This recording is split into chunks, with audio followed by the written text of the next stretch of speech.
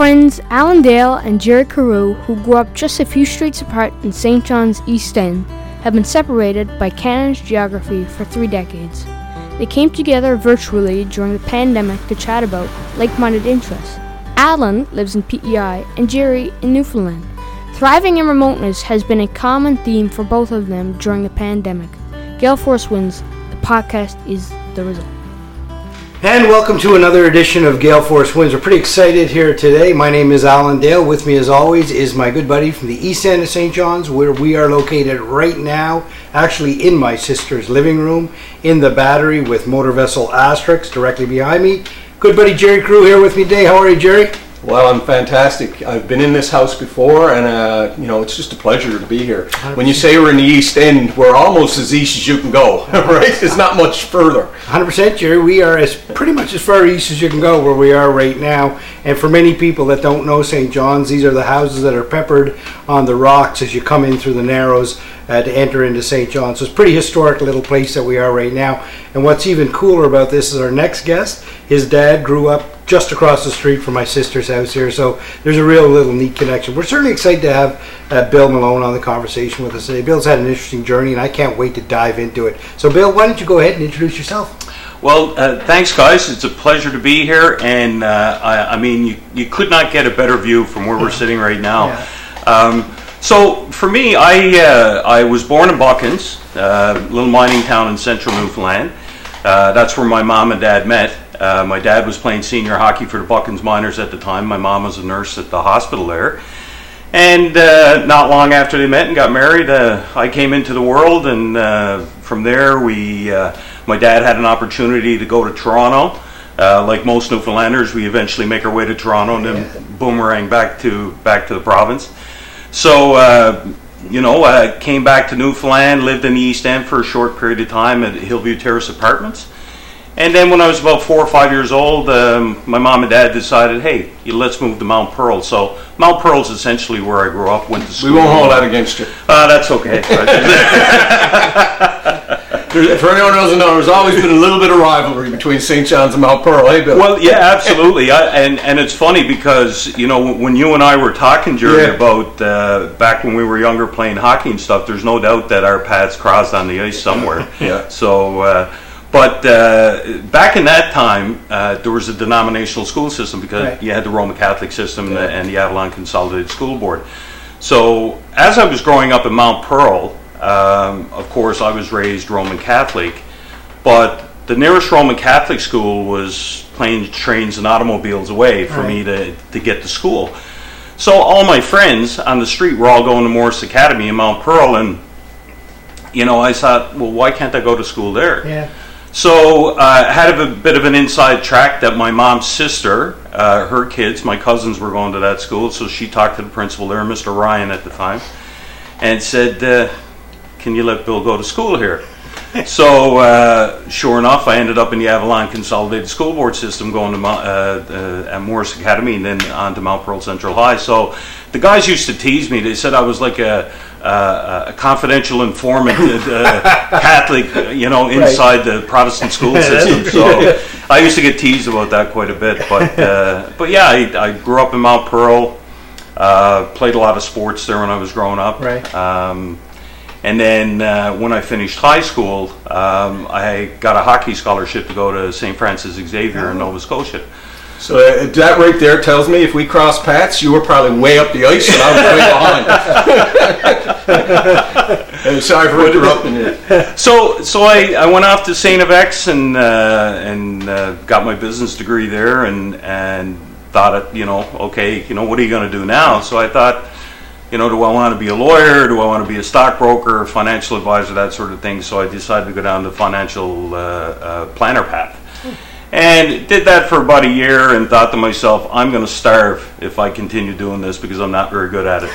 And learned a lot. Yeah. So what I decided to do was to apply for the RCMP. And there was a bit of a story behind that as well because as my dad played senior hockey here for St. John's and so forth, he had a lot of teammates that were RCMP officers.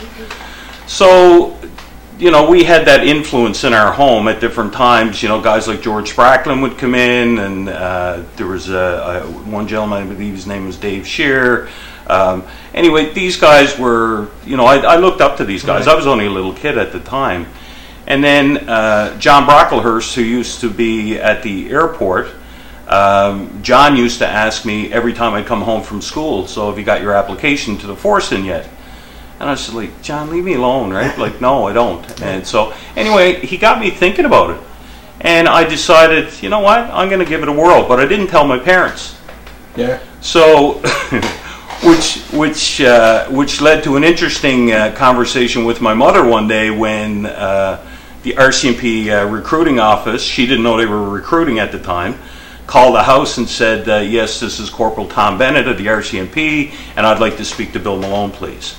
And my mother was mortified, right? Because she didn't know. She didn't know, and she thought, first of all, what did you do? Yeah, right? Like most mothers would, right? And for her, it was like they never had any troubles with me growing up, and so I pull into the house after working all day, and as I pull in, my mom, who was such a wonderful, wonderful lady, kind, gentle, she's standing on the front doorstep. And she's scouring, like she's really ready she's just ready to, you know, rip me a new one, right? Yeah. And I get out of the car, and she looks at me and she says, I got a call from the RCMP today. Oh, okay. She said, they want to talk to you. I said, okay, thanks. And I walked past her and walked in the house. And she's like, no, that's not good enough. No. Right? So, you know, spun around, came in behind me. She says, why are the RCMP calling you? Yeah. And I said, I applied to join the RCMP. And my mom was a nurse, right? So she's familiar with the first responder community. Yeah, sure. So Mom looked at me and she says, why would you do that? And I thought, well, you know, it's something I want to do. But you just got a business degree. Why would you want to be a policeman? Right. So anyway, I explained it to her, you know, how it's, you know, looks like a challenging, rewarding job and all those sorts of things. And you know, initially she was a little bit taken aback, but she was my most ardent supporter after that. And oddly enough, you know, later in my RCMP career, when I was working in New Brunswick, she would watch the news, of course, and she'd see all these, you know, the fishing disputes and all that stuff, and, you know, people throwing rocks at the police and stuff like that. And I'd talk to her on the phone, and she'd say, are you involved in that? And I said, maybe. She said, well, I hope you're standing at the back. Yeah. So, you know, it's, I joined the RCMP back in 1988. Oh, wow. And they asked me if I wanted to learn French. So I said, well, what does that entail? And they said, well, you got to take an aptitude test to see if you're capable of learning a second language, and then we're going to send you to Montreal. You live with a French family, and we're going to pay you to learn French. I said, sign me up. So went and did the aptitude test in Halifax. They said, yeah, you can learn a second language. So off I went in October of 1988 to Montreal, and spent 8 months there, and left there functionally bilingual. Wow. And went to Depot in Regina and did my police training out there. And when they, you know, the most tense time for most recruits is finding out where they're going, right? Because they know that there's some good places to go, right, yeah, and some bad places to go. And one of our troop counselors said to us, he says, boys, if you're going to a place that starts with fort or ends with lake, yeah, you're in trouble. Right. Right? Yeah. So, you know, to mean that, you know, working in some of those communities was very challenging, sure. And that sort of thing. Yeah. So I was fortunate enough that I ended up in northern New Brunswick, in Tracadie, Shiloh, New Brunswick, up in the Acadian Peninsula. Right.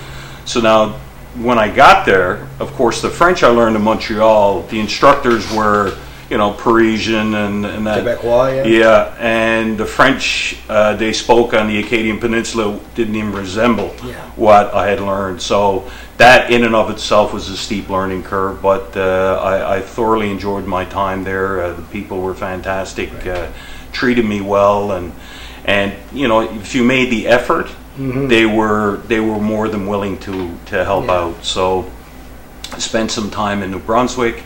And then after, well, you know, this time of year, we'd the anniversaries of 9/11 always Yeah. come up, right? Right. So on September 11th, 2001, I happened to be in northern New Brunswick. We were dealing with the Burnt Church fishing dispute at the Yeah. time. And I remember getting up to go on shift and watching the television, and I thought it was a trailer for a movie or something, right? To see those planes crash into the World Trade Center. And little did I know at that time how much that would change my career and my trajectory in my career. Wow. So it wasn't long after that I got seconded to go to Ottawa, and we started up the terrorist financing investigative unit up there, which was the first time it had ever been developed, and from there worked in national security and different things, and then ultimately ended up 10 years later in Afghanistan for a year as part of the Canadian Police Training Mission. Wow. What a journey, right? From your mother scowling at you from the step. Now here you are on the cusp of going into, I guess it was Kabul, eh? Mm-hmm. So tell me about that. Tell me about, ramping up to go in there. What was going through your mind? The world was pretty, when was that, 2006 around there? No, it was 2011 that we went in there. The world was a bit chaotic around then, right? Especially Afghanistan. What was going through your mind? You're going in there as a police officer, you're ramping up. How did you feel? So there was initial feeling of excitement, wanting to help, that sort of thing. And I think it's a little known story, I think, in Canadian history that there was almost 300 Canadian police officers that served voluntarily in Afghanistan over the course of the Afghan mission. And when we arrived there in the end of May 2011, it was just before Prime Minister Harper announced the end of the combat mission. Okay. So once that was done in July of that year, we had a number of policing resources that were embedded in the provincial reconstruction team down in Kandahar, and all of those policing resources came north to Kabul. So then our mandate then under the Canadian policing arrangement was we would train the Afghan National Police in leadership and management skills, specialized policing, anti-corruption investigations, that sort of thing, community policing, and Ministry of Interior reform. So that was our focus. So we had people embedded in different areas working with the Afghan National Police. And showing them things that worked for us, because the challenge of being in that environment, well, there was a multitude of challenges, aside from the extreme violence and all that sort of thing, but illiteracy, corruption, the differences between the different ethnic groups, the tribal affiliations, all of those sorts of things. It was a very, very challenging environment to work in, and aside from just trying to build the skill sets and the capacity of the Afghan National Police, you were doing that in an environment where you were constantly switched on, like your head's on a swivel every time you go outside the compound. You're always looking and to make sure that you're safe as best you can. But yeah, it was an extremely challenging environment to work in, but we did some pretty good things there. Right. In my view, we did some pretty good things. I'm sure there would be people that would, think it was a complete waste of time given the recent events that have happened there. Yeah. But, for that 20-year period that, NATO and the UN were in there in Afghanistan, that provided a security envelope or protective envelope for women, young girls. Right. To go to school, to work outside the home, to be a significant part of society, to make a contribution. So all of those things were in place. Mm-hmm. So when I look at what happened recently in Afghanistan, I kind of hang my hat on, we did the best we could while we were there. Yeah. I think we did make a difference, albeit small, because measuring progress, here in Newfoundland versus in a place like Afghanistan, you're moving the yardsticks very small distances in Afghanistan, and if you move them ahead, a few inches today, it was a good day. Right. So that's how we kind of gauged it. That's how we worked. 7 days a week. For 12 months. So, but you know, as hard as it was probably one of the most rewarding things I've ever done in my policing career. Is your mom's not still alive, is she? No, my mom. Was she alive while you were over there? Yes. And there's a reason I'm asking that. My brother served over there, and I know how hard it was on my mom. Just tell us a little bit about how your mom was feeling. If she was worried about the getting rocks thrown at you in northern New Brunswick. Rocks to rockets. Yeah, that's right. Yeah, here you are now over there. Right? How did she handle that? So it was a strain on her, and that's one of the things that, you know, I'm a little bit regretful for that, because she had suffered from Parkinson's disease, which eventually took her in January of 2014. But I remember talking to my mom, and I said to her before I left, I said, look, don't watch the news, which is exactly right, which is like saying, you know, don't think of a pink elephant, right? Like that's exactly what you're going to do. So she was quite worried, and you know, I certainly understand that as a parent today. If one of my daughters was in a place like that, of course you'd be concerned about it. But I reassured her that, you know, we were trained, we didn't take unnecessary risks, and our mandate was very different than from the military role, because the military, a lot of people throughout the course of the Afghan conflict, the news every single day was talking about what the military were doing. And listen, I have so many friends in the military. They deserve every accolade and every kudo that comes their way. They did some hard yards when we were there, and lost a lot of people. And you know, our role in that was those were the folks that provided the security envelope to allow us to go and help try to build the capacity of the Afghan National Police at the time. I mean, you were training these folks in some pretty complex things. I mean, police work and all the things that you described, that's pretty complex in our society. When things are safe and secure around you, it must have been incredibly complex to try to train folks in that. Tell me a little bit about that. Yeah, so the training piece of it was, there was a number of things which made it a little bit complicated, and one was that there was different entities that were set up. So you had NATO Training Mission Afghanistan, which primarily was run by the American military. Then you had the European Police Mission, which was run by UPOL. So the UPOL training was more geared towards civilian type training. The NTMA, or the NATO Training Mission Afghanistan, it was overseen by military personnel, and it was more militarized. So, you know, there's been numerous papers and books and stuff that have been written. There's one I read, you know, a long time ago, and I was actually looking at it before coming here. It's called The Police in War, and it's written by David Bailey and Robert Perito. And they looked at actions in places like Iraq and Afghanistan, Somalia, Panama, and how challenging it was for military personnel to go into places like that. And once the security envelope had been established, then expect them to do civilian policing, rule of law stuff when they're not trained to do that. No more than, you know, I'd be able to go out and navigate one of these frigates in the harbor here, right?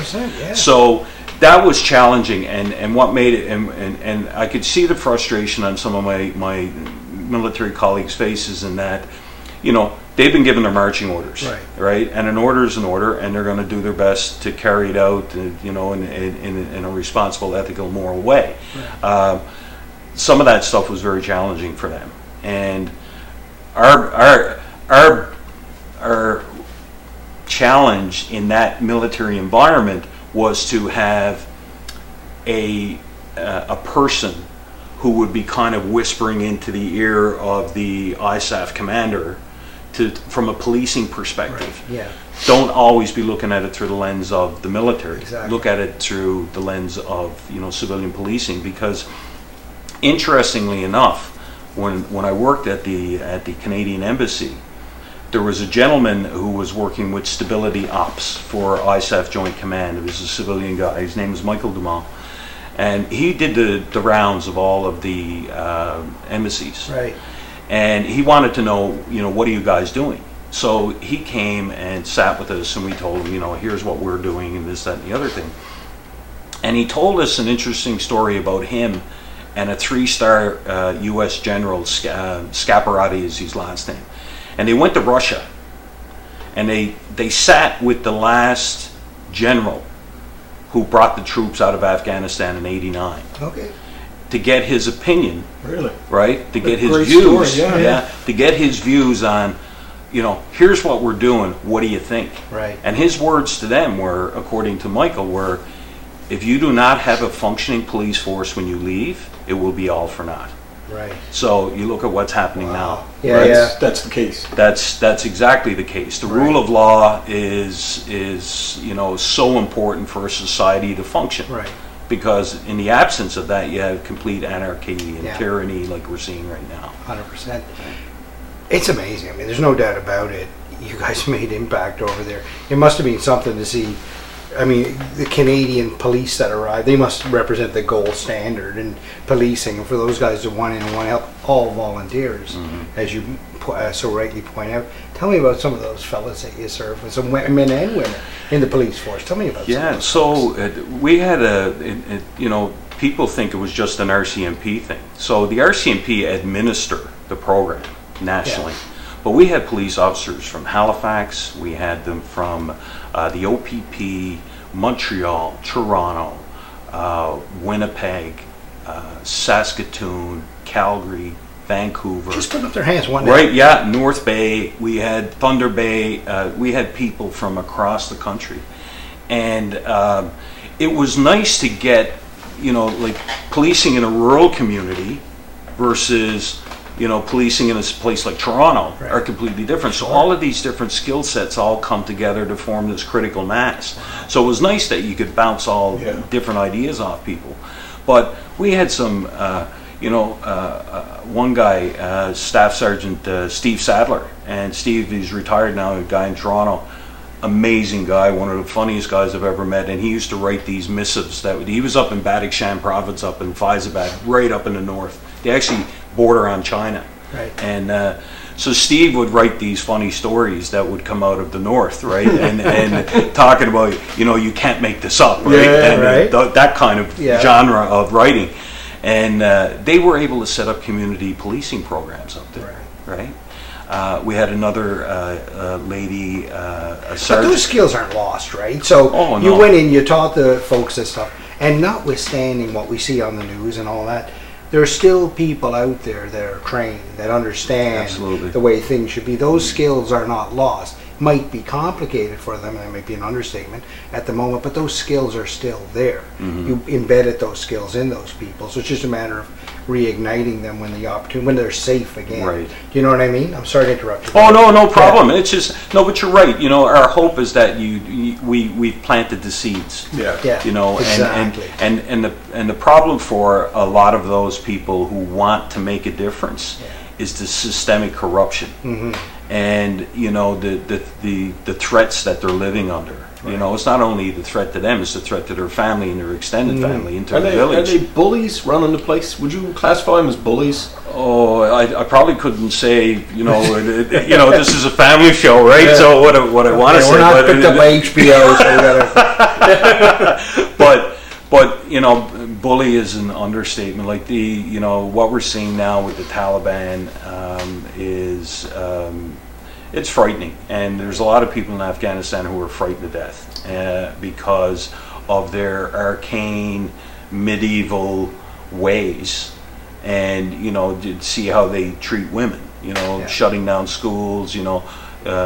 Maternal health, and all of these sorts of things that are going to suffer under a Taliban regime. I mean, when you name a guy like Sirajuddin Haqqani as your Minister of the Interior, that guy and his father were roaming the countryside, blowing stuff up when I was there. Right. Like, these guys are like, the worst of the worst. Right. And now they're running the place. Yeah. So, to think that, we're going to see a kinder, gentler Taliban is, we're dreaming in Technicolor, right? I mean, that is simply not going to happen. And in my humble opinion, I think that Afghanistan will once again become a haven for terrorists. I think that, there's so many external factors, like the geopolitical situation in that part of the world. I mean, you have Pakistan on one side that's primarily Sunni Muslim, then you have Iran on the other side that are Shias, and then it was like when Brother Rice played against Gonzaga, right? Like, you got Brother Rice over here, Gonzaga over here, and then we're all going to meet at Wishing Well Park, right? And they're going to play a game, and then we're all going to go home again, right? So that's kind of the best analogy I can think of is like, Bill, they might need you down in the UN there to explain the Brother Rice Gonzaga. We might I've never heard Afghanistan described here the Brother Rice Gonzaga. I think that's the first time I've said it. So. But I do take your point. Yeah. I do take your point. Bill, you wrote a book about it. Tell me about that. So after spending 12 months in Afghanistan, I came home in early June of 2012. And you can't go to a place and not be affected by it. Some good, some bad. But I was surprised at how few Canadians actually knew about the policing mission in Afghanistan. So, like most people who go on, peacekeeping missions, people normally keep a journal and, things that happen and that just for posterity, right? You want to capture these events in some way so, when you have your grandchildren bouncing on your knee, you can say, back in the day, here's what Grandpa did or Grandma did and that sort of thing. So, I had taken copious amounts of notes and journaled and all that sort of thing. So I thought when I got back and seeing that there was this ignorance, I guess, as to what the Canadian policing mission was all about, I decided, you know what, I'm going to put pen to paper here and see what happens. And I was fortunate enough that a local publishing company here, Flanker Press, when I approached them and I pitched the story, and the Cranfords that run the business and own the business, they were excited about it and said, you know what, Bill, yeah, we'd like to be a part of that. So the book came out in August of 2018, and it was one more book than I thought I'd ever write. Right. One that didn't require crayons, right? Anyway, so I going through that entire process was a bit, cathartic in a way, because you write about things, you look at, say, okay, what do we do right? What do we do wrong? What are some of our successes? Some funny stories. Yeah. I'll tell you one funny story. So every Friday, of course, so Friday is the day of prayer, right? So it was kind of a day off for, a lot of people. So we used to go out and play, the most Canadian thing you can do is go out and have a game of ball hockey, right? Yeah. So we used to go out on 15th Street in front. So there's guards at either end that are, watching constantly. And we're out playing ball hockey on 15th Street out by the Canadian Embassy, and there's a UN compound. Because if somebody calls car at that point, it's usually like tank, right? A whole different thing, yeah. But go ahead. So we're playing, and I remember I took a slap shot, and one of the A&P guys who was walking by, I hit him right in the cheek at the rear end. A&P, what's that? Afghan National Police. Oh, okay. So anyway, he's walking. I missed the net. What kind of ball are you using? One of the orange ones, right? So you know how those sting, right? Yeah. Anyway, I hit him right in the cheek of the ass. Yeah. So anyway, he stopped.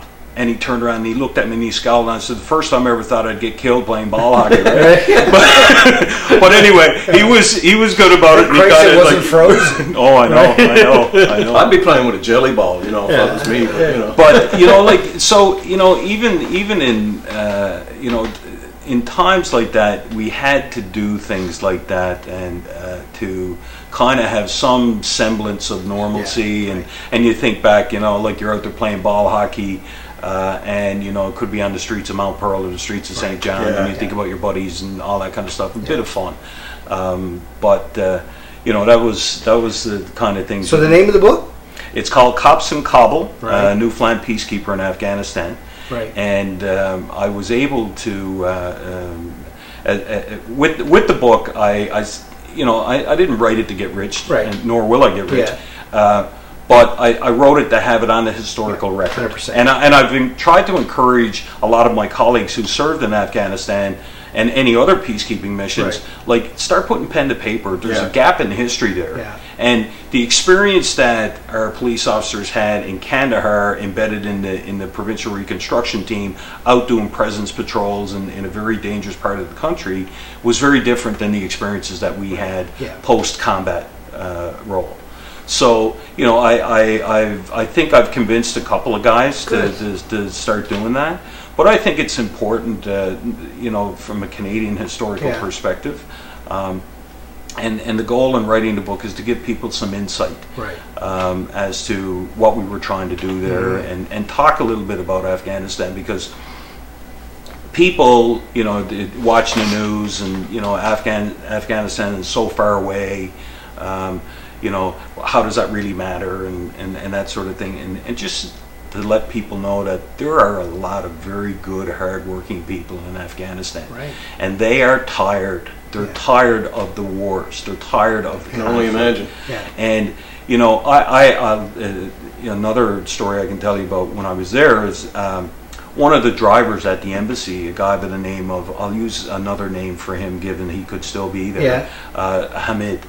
So Hamid, you know, young guy, 30-ish, you know, family, small kids. We were driving one day, and I said to him, Hamid, I said, what do you think of all this? Like, this after getting to know him 2 or 3 months in. I said, what do you think about all this, us being here and stuff? And he thought for a minute, and he said, you know what? We know you're here to help us, and we really appreciate that. But he said, all I want, he said, I want to work. I want to provide for my family. I want my kids to go to school and get an education, and I want to live in peace. And I thought to myself, you're absolutely no different than any father elsewhere in the world. No different. We're more connected than we would like to think. You know? 100%. You're absolutely right. Wow. I'm just blown away by the thoughts of what you've shared with us here. What happened after Afghanistan? Where did your policing career take you then? And your journey? So after Afghanistan, I was working in our RCMP headquarters in Ottawa, and I was working I was actually responsible for the Marine and Ports program at the time. So got to learn a little bit about ships and you know, all of that sort of stuff. Like a good Newfoundlander. Like a good Newfoundlander. Although I'm terrible at sea. I mean, there's not enough gravel in the world that you can give me to do what you guys are going to do here shortly and go out onto Toronto. So I worked in Ottawa for a little while, and then family circumstances kind of took over. My mom was ill. I ended up moving back to Newfoundland.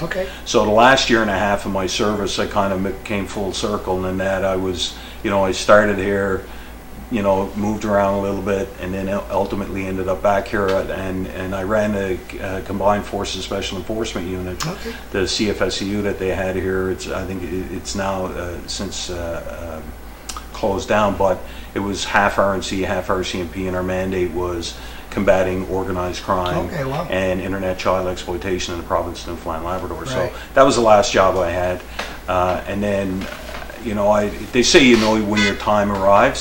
So I had 26 years in at the time. I always knew I wouldn't stay the full 35 because there was too many other things I wanted to do in life. So I decided, you know what, I'll end on a high note. I'm happy, you know, I'm healthy. I want to move on and do other things. So I started working with a risk management company based out of the U.S. As a matter of fact, it was a company run by Paul Kenny, your former teammate. And so I worked with them for a little while. How you doing, Paul? Hopefully you'll watch this. Oh, I'll send it to him. I'll send it to him for sure. But so I worked there for a little while, and then I got a contract to work with the United Nations Office of Drugs and Crime, doing contract work in Africa. So I was primarily in Namibia helping with wildlife crime, so poaching of elephants, rhinos, all that kind of stuff. But I was helping the police and their prosecutors to help mount financial investigations, because that's where I spent a lot of my time in the RCMP, is doing anti-money laundering, that sort of thing. So I ended up on a contract for a couple of years.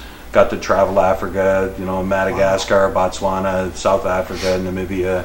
a bunch of different places. Really enjoyed it. Met some great people. And then while I was working there, I was home, and I had a coffee with a friend, and he asked me, "So what are you up to these days?" Yeah. And I told him, and he said, "Well, you know, I got this friend that runs this company called Verifin." Right. So he said, "You should talk to him." So, sure, I'm always open to a conversation, and so I had a conversation with the CEO of Verifin and a couple of their senior people, and no expectations. It was just a conversation, and you know, I went back to Africa latter part of that week, and 2 weeks later I get an email with a job offer. So I've been with Verifin for the last 3.5 years. Been a great company to work for. Treat their people extremely well. It's been a joy to work there, and it's so different from the environments that I've worked in before. Right. You know, that whole creative spirit, that whole, you know, it's not about, you know, time in the office. It's about you know, work product, right? A results-oriented work environment. And it's served the company extremely well. As you know, it was bought out by NASDAQ a few months ago. So, you know, it goes to show that here in little old Newfoundland, we're quite capable of operating on a world scale. Yeah. Right? Listen, I've heard nothing but good things about Verifin. All I ever hear is good things about Verifin. People love working there. They love what they're doing, and they seem to have a way to attract top talent as well. You being one of those guys, you must add a lot to the conversation at Verifin, because folks that I've met at Verifin, young people being involved in different things, you've had quite a career. You must add quite a layer of complexity to the conversations at Verifin, places that you've been. You think that they learn from your experiences as well? Well, I hope so. You know, like my contribution there is, you know, I look at. So their products and services are cloud-based analytics to detect money laundering and fraud and financial crime and crime in general with a financial nexus. So, you know, I'm not coming at it from a technical standpoint. I'm not the guy who's writing the algorithms and writing the software to make this machine run.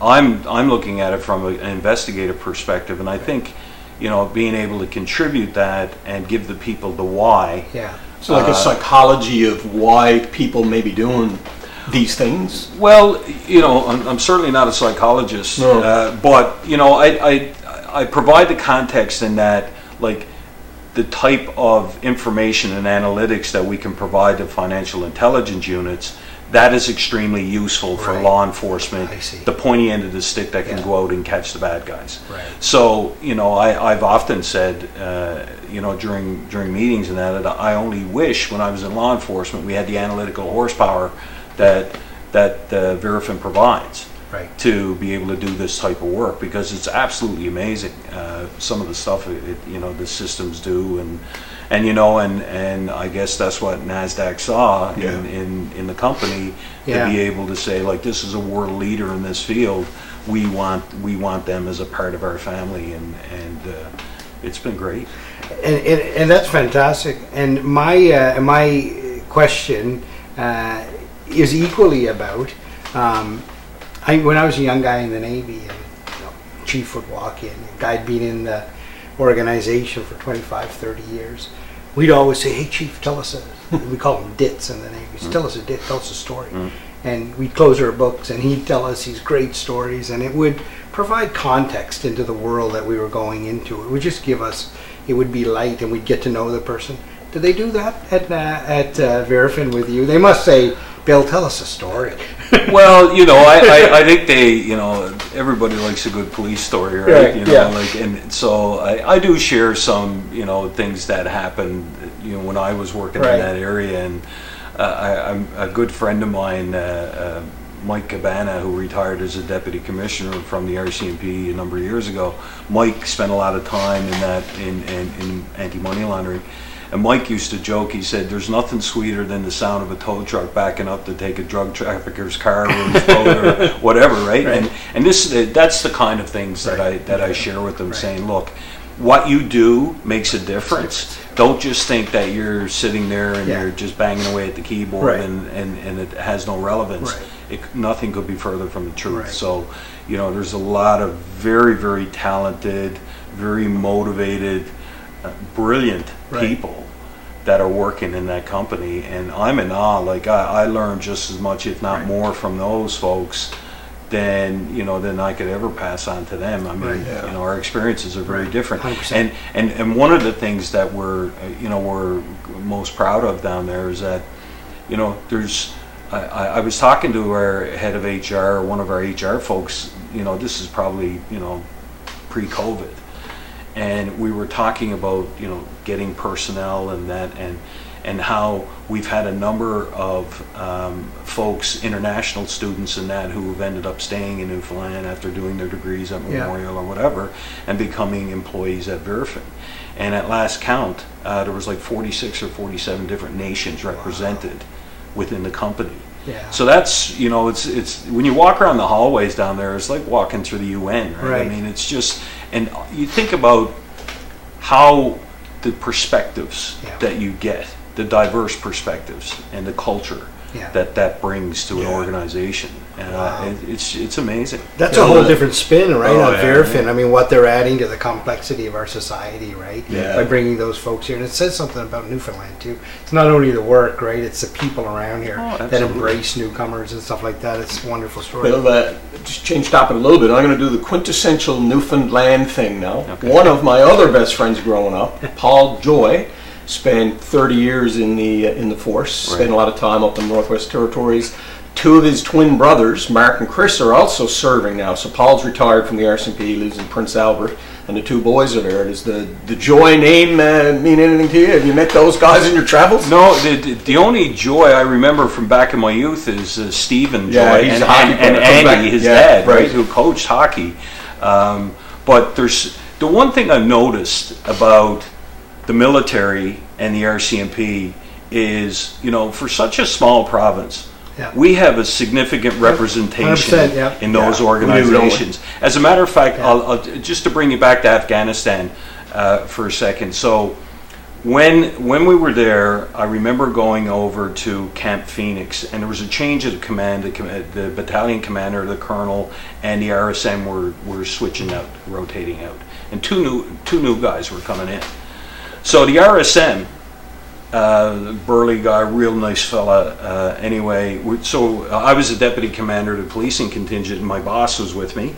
So we go over, of course, to meet the new guys. Yeah. And so we're shaking hands, and I said, hi, Bill Malone, and he shakes my hand. And he says, hi, my name is Ambrose Penton, and I knew. I said, okay, what part of the Rock are you from? Yeah. Central. And no, he said some of the little place you wouldn't know it. Yeah. And I said, well, try me. He said, Pooch Cove. And I said, I know Pooch Cove. I said, as a matter of fact, I said, my uncle is from Pooch Cove. I said, John Sullivan. He said, I know your uncle. There you go. Right? Yeah. So that'll tell you, even on the streets of Kabul, right, the connections and how small the world actually is. Yeah.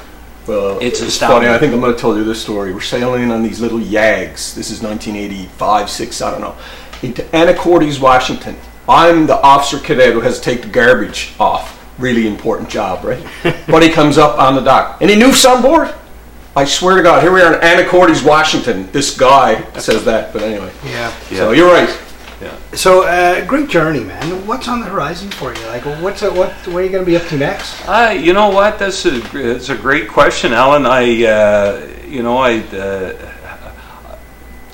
I'm a lot more contemplative now. I think, and that comes as you get older, right? Yeah. And I had a little bit of a health scare a little while ago, and it kind of puts things in perspective about what's important in life and those sorts of things. So, I'll continue to make a contribution as best I can with Verfin. Right. I really enjoy the process of writing. Mm-hmm. I don't know that I'm that good at it, right, but I may turn a hand at doing that again, because I think there's lots of stories that are out there that can be told. Right. So for now, I mean that's kind of where I'm looking, and I hope that it's I'll have an opportunity to continue doing what I'm doing until I decide it's time to hang up the skates. Hang up the skates, right? Yeah, hang up the skates. Bill, we always ask our guests to leave the audience with a small takeaway. Now, you're a guy who's had a pretty interesting journey, right? What would that small piece of advice be to somebody that might be watching? You know what? I said it earlier about, as we watch television and we see all the things going on around the world and that sort of thing, don't lose sight of how connected we truly are to one another around the world, right? And we only got one planet, right? And we're all a part of it. And I think just being kind and good to each other, for me, that's what's important, because if we're able to sit down and have civil discourse about issues, I was always taught to be hard on the issue, not hard on the person, right? Yeah. And I think if we kind of take that approach and be kinder to people, I think we'll be a lot better served. 100%. Share your thoughts? Well, many of our guests tell us to live in the moment. Well, I can tell everybody that right now, Signal Hill, I can almost see right there. Yeah. Cape Spear is right there. St. John's Harbor is there. And Bill Malone is right here. And I tell you that it's an inspiration to be sitting with you. Thank you. Thank you guys. I appreciate it. Well, another wonderful edition of Gale Force Winds. What an absolute pleasure to be in conversation with Bill Malone and hear about his journey and the impact that he has made and continues to make globally, like truly globally. From 15th Street in Kabul, playing street hockey, into Africa, now helping out one of Canada's leading financial fraud investigation companies, Verafin. I mean, this is true impact you're making, and we really appreciate it. And the fact you're carrying here from Newfoundland, that's pretty impressive. I mean, I got to tell you, it's a real honor to be in conversation with you. I bet those Mounties that were going in and out of your house trying to encourage you to join must be pretty proud of themselves right now, if they're alive. And I'm sure if they're watching this, they'll think back, say, maybe I was one of those guys that encouraged them to join. We're sure glad that you joined the force to serve our country not only in Canada but also overseas. I always leave the audience with my own piece of advice, Bill, and quite frankly, the world needs more Bill Malone. So thanks for joining Gale Force Winds. Thank you very much, Alan. Appreciate it. Yeah. Thank you for tuning in to Gale Force Winds. That's Gale Force Winds, WINS.com.